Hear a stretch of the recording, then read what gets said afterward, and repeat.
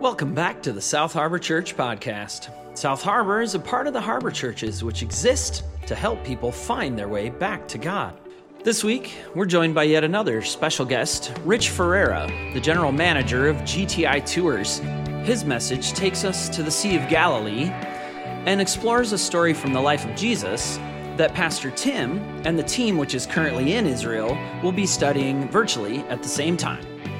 As always, for more information about how you can become a part of the South Harbor Church community, stick around after the message. And now, let's head over to Rich and experience yet another story from the life of Jesus. Well, good morning. It's not every day you get an introduction from somebody from over in Israel, so that makes it quite nice. My name's Rich. I work over at GTI Tours, but today I get to bring God's Word to you, so that's really the most important piece of it. The area that Tim was standing on, he's overlooking the Galilee. 90% of Jesus' teachings and miracles happened right there. So that's a pretty important spot that they are making their way through, and they're teaching and getting a chance to open their Bible in the context of the places where it happened. So this morning, I'm going to try to take you to the place that they were teaching at today so that you can have a little bit of a connection of what they're doing over there. But first, I thought I'd tell you a little bit about who I am. I am originally a Californian. I moved to Michigan 6 years ago, and my family and I live here in Hudsonville area, so we're just down the street a little bit. And it's fun. I've got 4 kids. We get to travel quite a bit because of the business that I'm in. And so we just actually got back from Jordan just recently. And these are my kids. So I've got a 16-year-old named Ellie, a 14-year-old named Jaron, almost 11-year-old. He turns 11 like tomorrow, Ronan, and then my daughter, Carmel, who's 7. So a busy little family. And it's fun because we get to go on biblical trips. So this is us just over spring break. We were over in Jordan. And it was really just a great time of taking my kids through and showing them the biblical lands and giving a chance to open the Bible with them. So as we get ready to start, I thought it'd be kind of fun to kind of throw you into the Bible context with a short little video.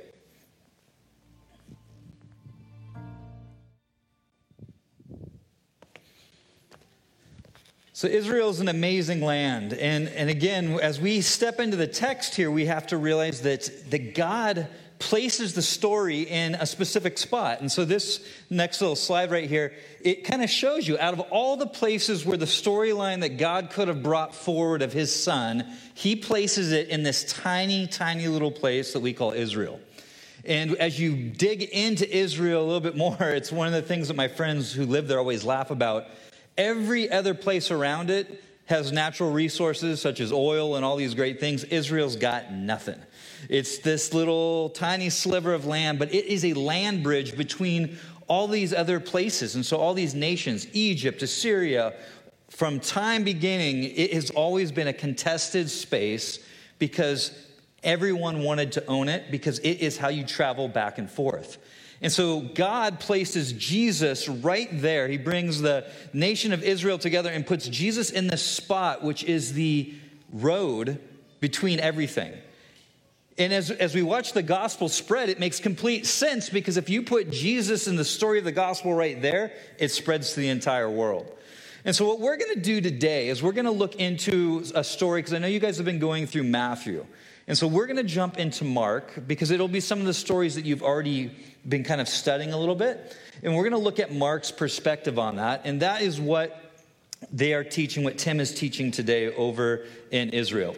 So we're going to go into Mark chapter 4. So if you want to turn in your Bibles there, that's where we will be jumping in today and what we will be studying. So let me start us up by reading, and then we will walk our way through.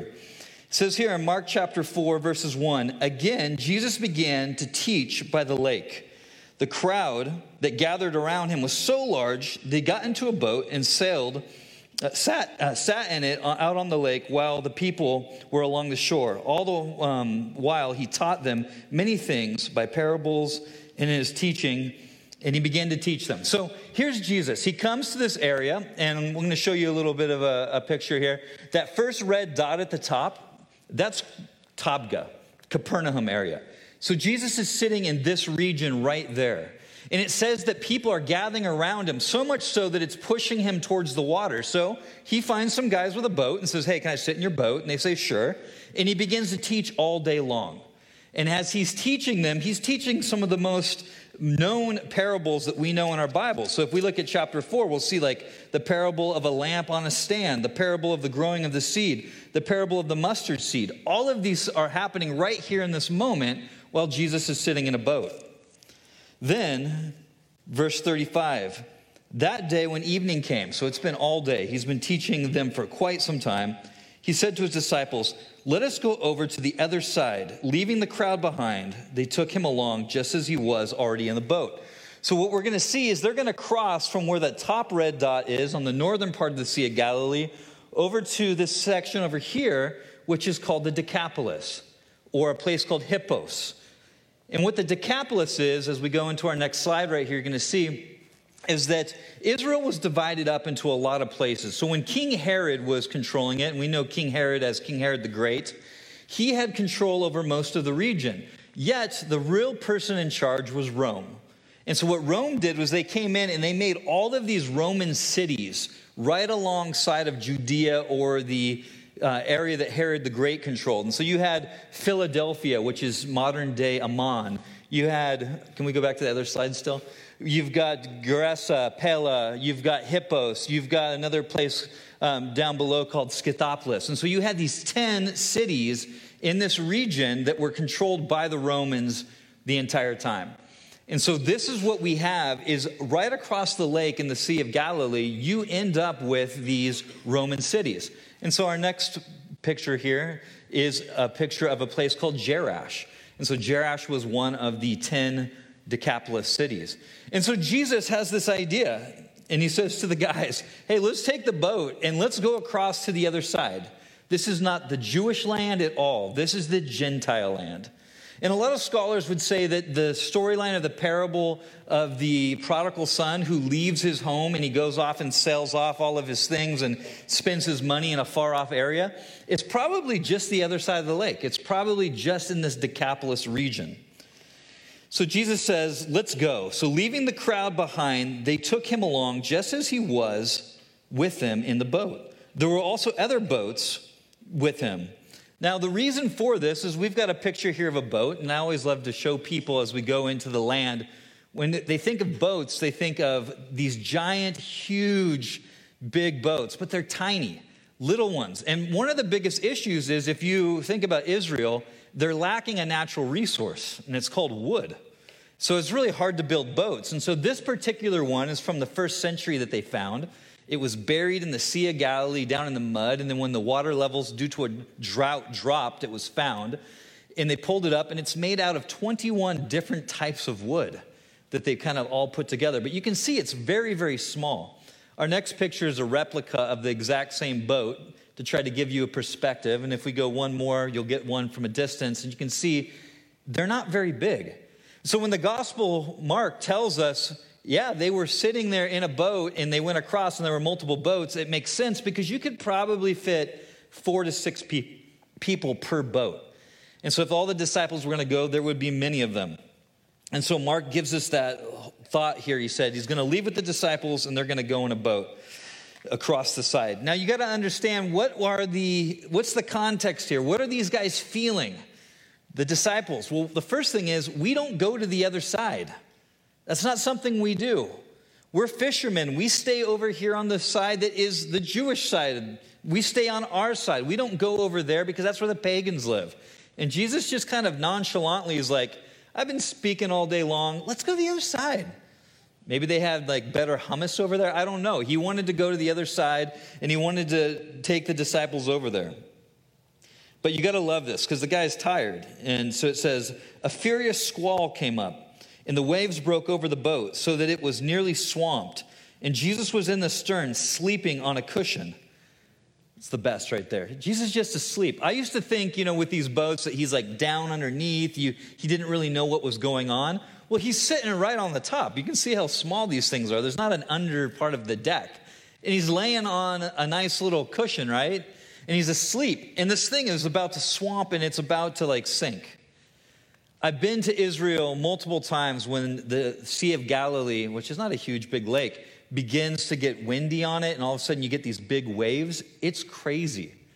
One of the great moments just now is that Tim sends me a text from this morning. He's like, Rich, you will not believe what the lake looks like. And he sent me a video of it, and full-on white caps and like 10-foot breakers that were just crashing over the hotel sides of the hotels that are right there on the water. So he's getting a good perspective right now of how bad it can get there. And so Jesus is there. And so I kind of wonder when I get to heaven, I want to ask this question. Jesus, were you really asleep? Or were you doing what I do with my 4 kids? It's like I'm laying there and I got one eye open, one eye closed, and I just want to see what they're going to do. And so they're getting nervous. They're getting crazy. They're trying to bail the water out. The water's coming in. And finally they go to Jesus who's asleep and they wake him up and listen to what they say. The disciples woke him and said to him, Teacher, don't you care if we drown? It's a moment of desperation. Jesus, we shouldn't go to the other side of the lake. That's the pagan side. And now look what's happening. We're crossing this area in Jewish culture known as the abyss. The underworld, underneath the lake. This is where in Job and some other writings of the Old Testament, we hear about things like the Leviathan. This is an unknown place. This is the place of the dead, the spirits. We don't cross this lake. We don't go to the other side. And look what's happening, Jesus. He got up, rebuked the wind, and said to the waves, Quiet and be still. And then the wind died down, and it was completely calm. And he said to his disciples, Why are you so afraid? Do you still have no faith? That hurts a little bit right there. Like if you've been following Jesus for a little bit or getting to know him, and all of a sudden you're told like, hey, you have no clue who I am or what I'm about. And they were terrified and even asked each other, Who is this? Even the wind and the waves obey him. These guys are fishermen. They make their living on the water. They understand the waves, the wind, and how this whole thing works. They've never seen anything like this. They look at each other. Who is this that even the wind and the waves obey him? Well, I can answer for you, disciples. And I know it's easy for me to answer because I'm looking at the story from a bigger perspective from years later. It's God. They're getting to know who he is. They're still unsure. And Jesus shows his power in this moment. Now they went across the lake to the region of the Gerasenes. And when Jesus got out of the boat, a man with an evil spirit came running towards them from the tomb. So if we go to our next picture, I'm going to show you where they ended up at. This is called Hippos or Susita. In Greek, Hippos means horse, and Sus in Hebrew is horse. So this is Horseville. And this was a Roman garrison. It became a giant Roman city, and they had horses and chariots here, and it looked like Rome. It was big. It had pillars, and our next photo here shows this, that there's pillars, and it was amazing. Running water, all the things you could want in Rome, they put it here in one of these cities. And so this is where Jesus is heading to, across the lake. You could see this from the other side. There were temples, there were buildings, they were built out of marble, and they were up on the very top of this mountain, because this is built on a mountain, and they would shimmer in the light. And it's said by Josephus and other scholars that you could see it from the other side, from the place where Jesus and his disciples were. And so they're making their way here. And the moment they get there, it says that the moment that Jesus gets out of the boat, doesn't say that the disciples did, the moment that Jesus gets out of the boat, this demoniac, this person shows up.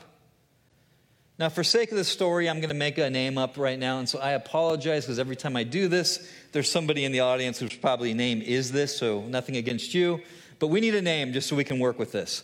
We're going to call him Larry. So to all the Larrys out there, I'm sorry. So Jesus shows up, and here's Larry, kind of crazy Larry, as we're going to know him. He's known by everybody in the Decapolis area as a person who has been tormented, demons living inside him. And look at what it says here as it's described of him. It says that he had been chained hand and foot, but he tore the chains apart and broke the irons on his feet. No one was strong enough to subdue him. Night and day among the tombs and in the hills, he would cry out and cut himself. This guy is an outcast of the area.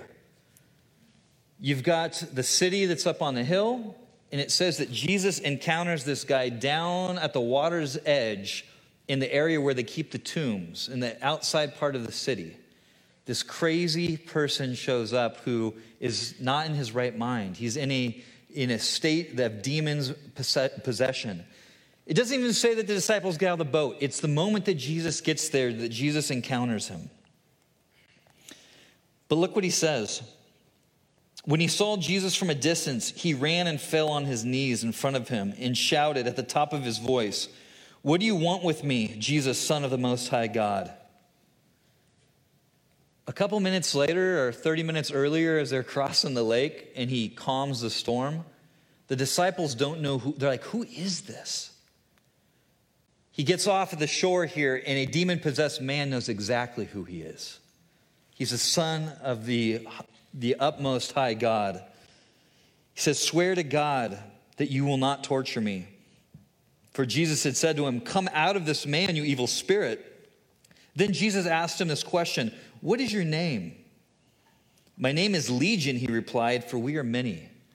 Again, Mark is telling the story differently than Matthew, and that's a whole other discussion for another time. But Mark's story and account is about how Jesus shows up to a Roman-populated area.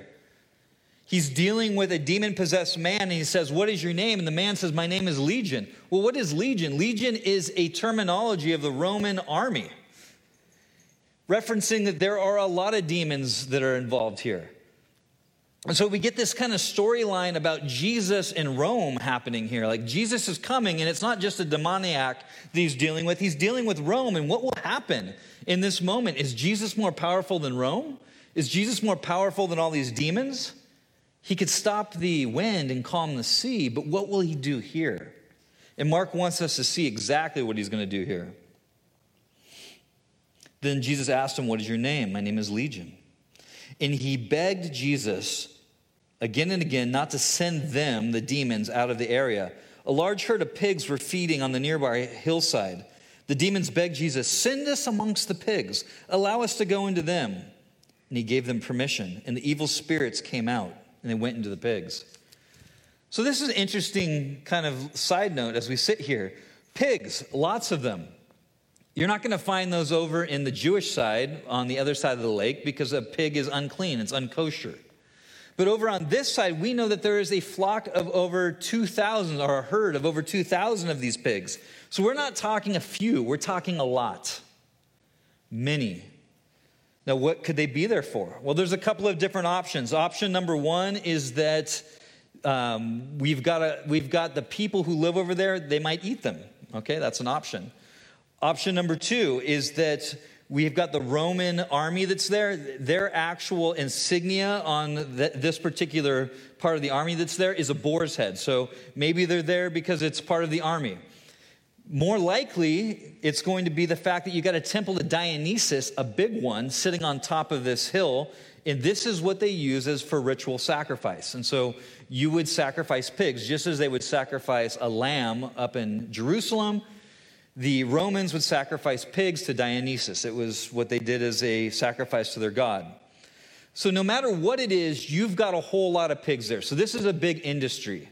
And so Jesus says, sure, you can go into the pigs. And what do the pigs do? They run straight from where they're at down into the lake and drown themselves.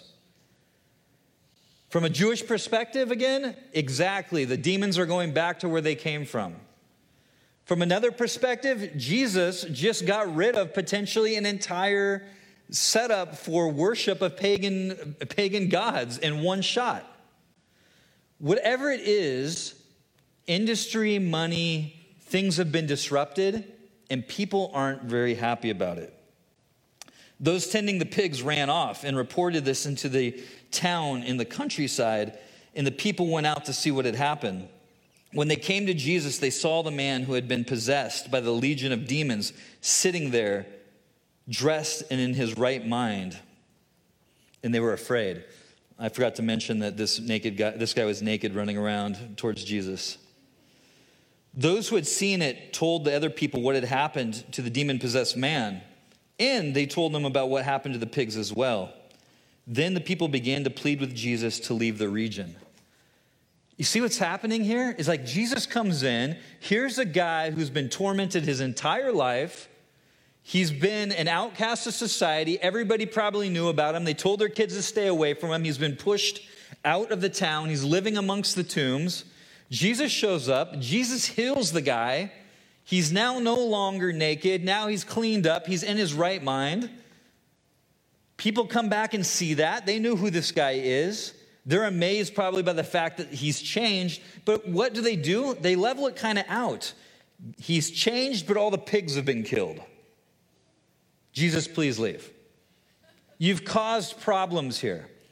And so a little side thing I want to say to us that I think is a takeaway in this part of the scripture passage is that sometimes when Jesus comes on the scene, when he brings the healing power of what he's going to do in our world, sometimes it disrupts the world.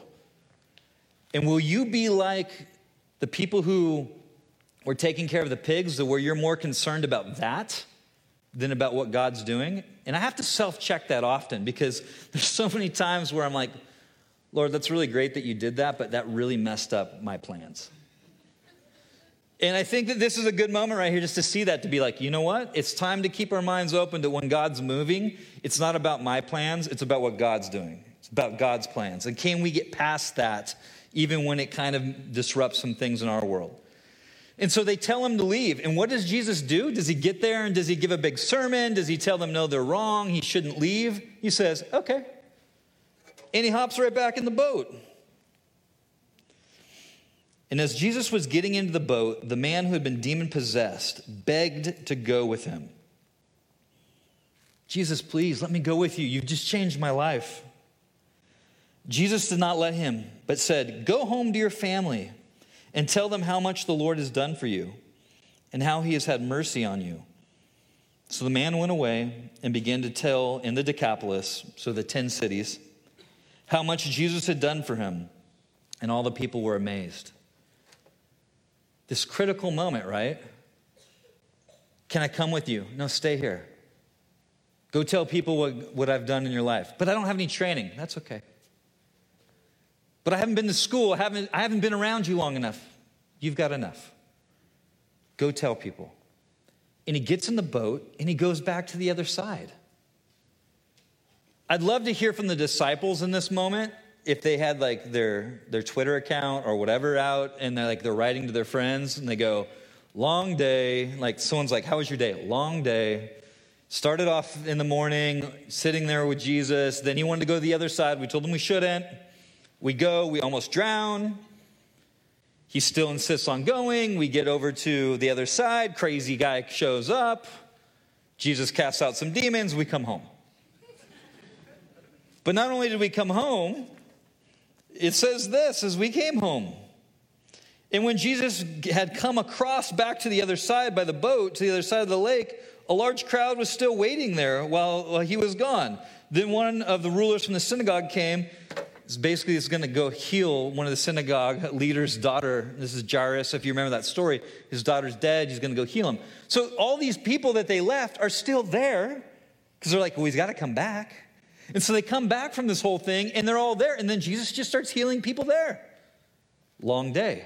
What was the point of us going all the way to the other side to come all the way back? And they move on. And so many things happen. Mark just takes us. It's like this fast, moving narrative of all these things happening. And we get Jairus' daughter is healed. And then if we skip to the next chapter, we get Jesus sending out the 12. And then John the Baptist is killed. And then Jesus feeds the 5,000. I mean, we're talking about lots of things happening. And then there's Jesus walking on water. But really interesting, coming out of chapter 7, is that we get this. It says this, after all these things happen, it says, then Jesus left the vicinity of Tyre and went down through Sidon and down to the Sea of Galilee and into the region of the Decapolis.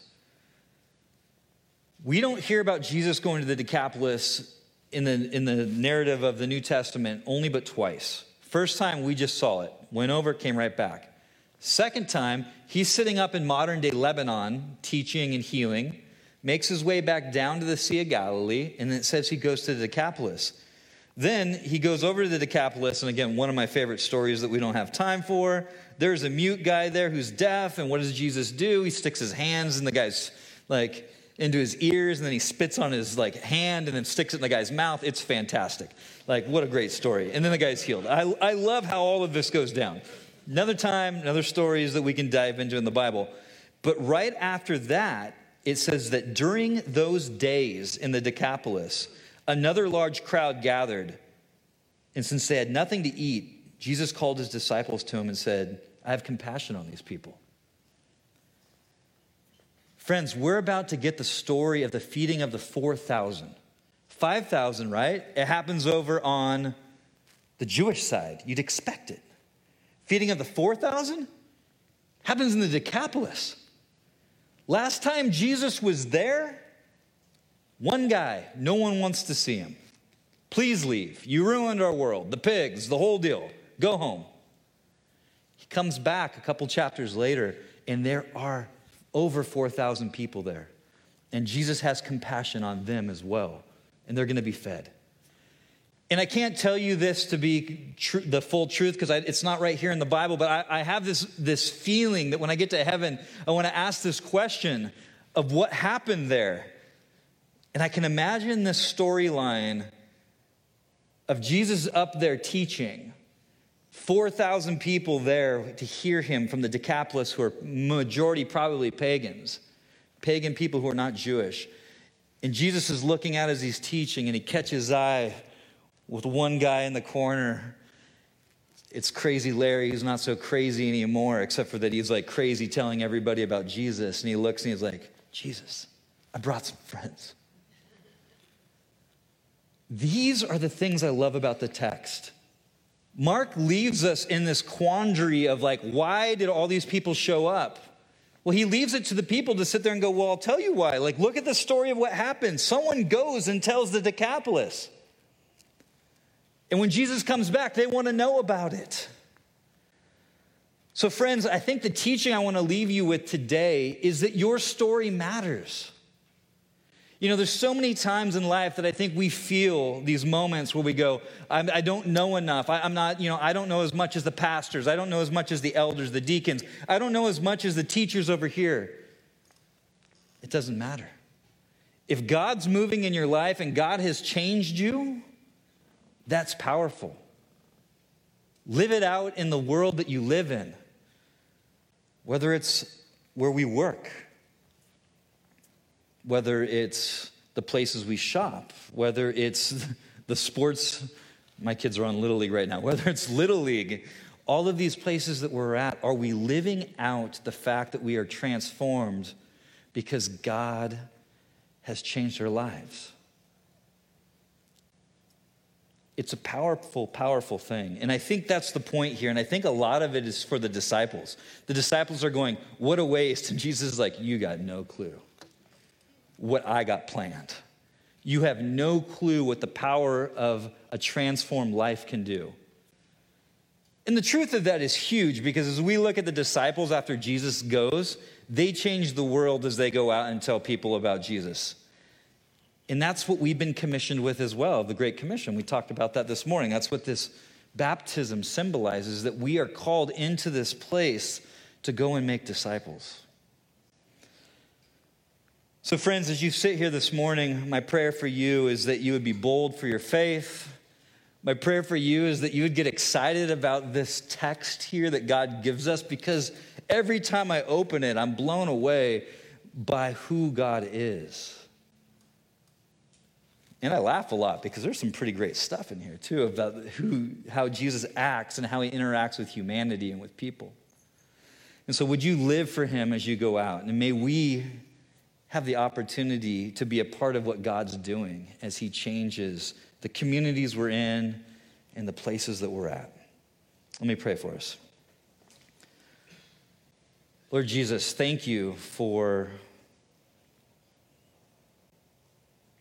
showing us that we don't have to know everything, just like this demoniac. Lord, he had an encounter with you, and that was enough to go out and tell people who you were. Lord, would we not be content to be the people on the sidelines who,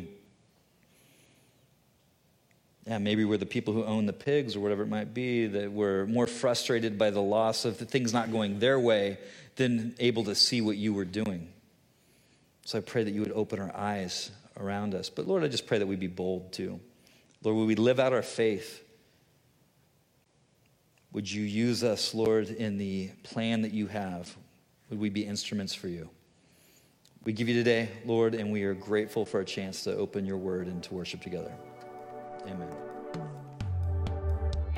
As we've said so many times before, we just want to say thanks for spending a little time with us. For more information about how you can become a part of the South Harbor Church community, visit us on the web at www.southharbor.org.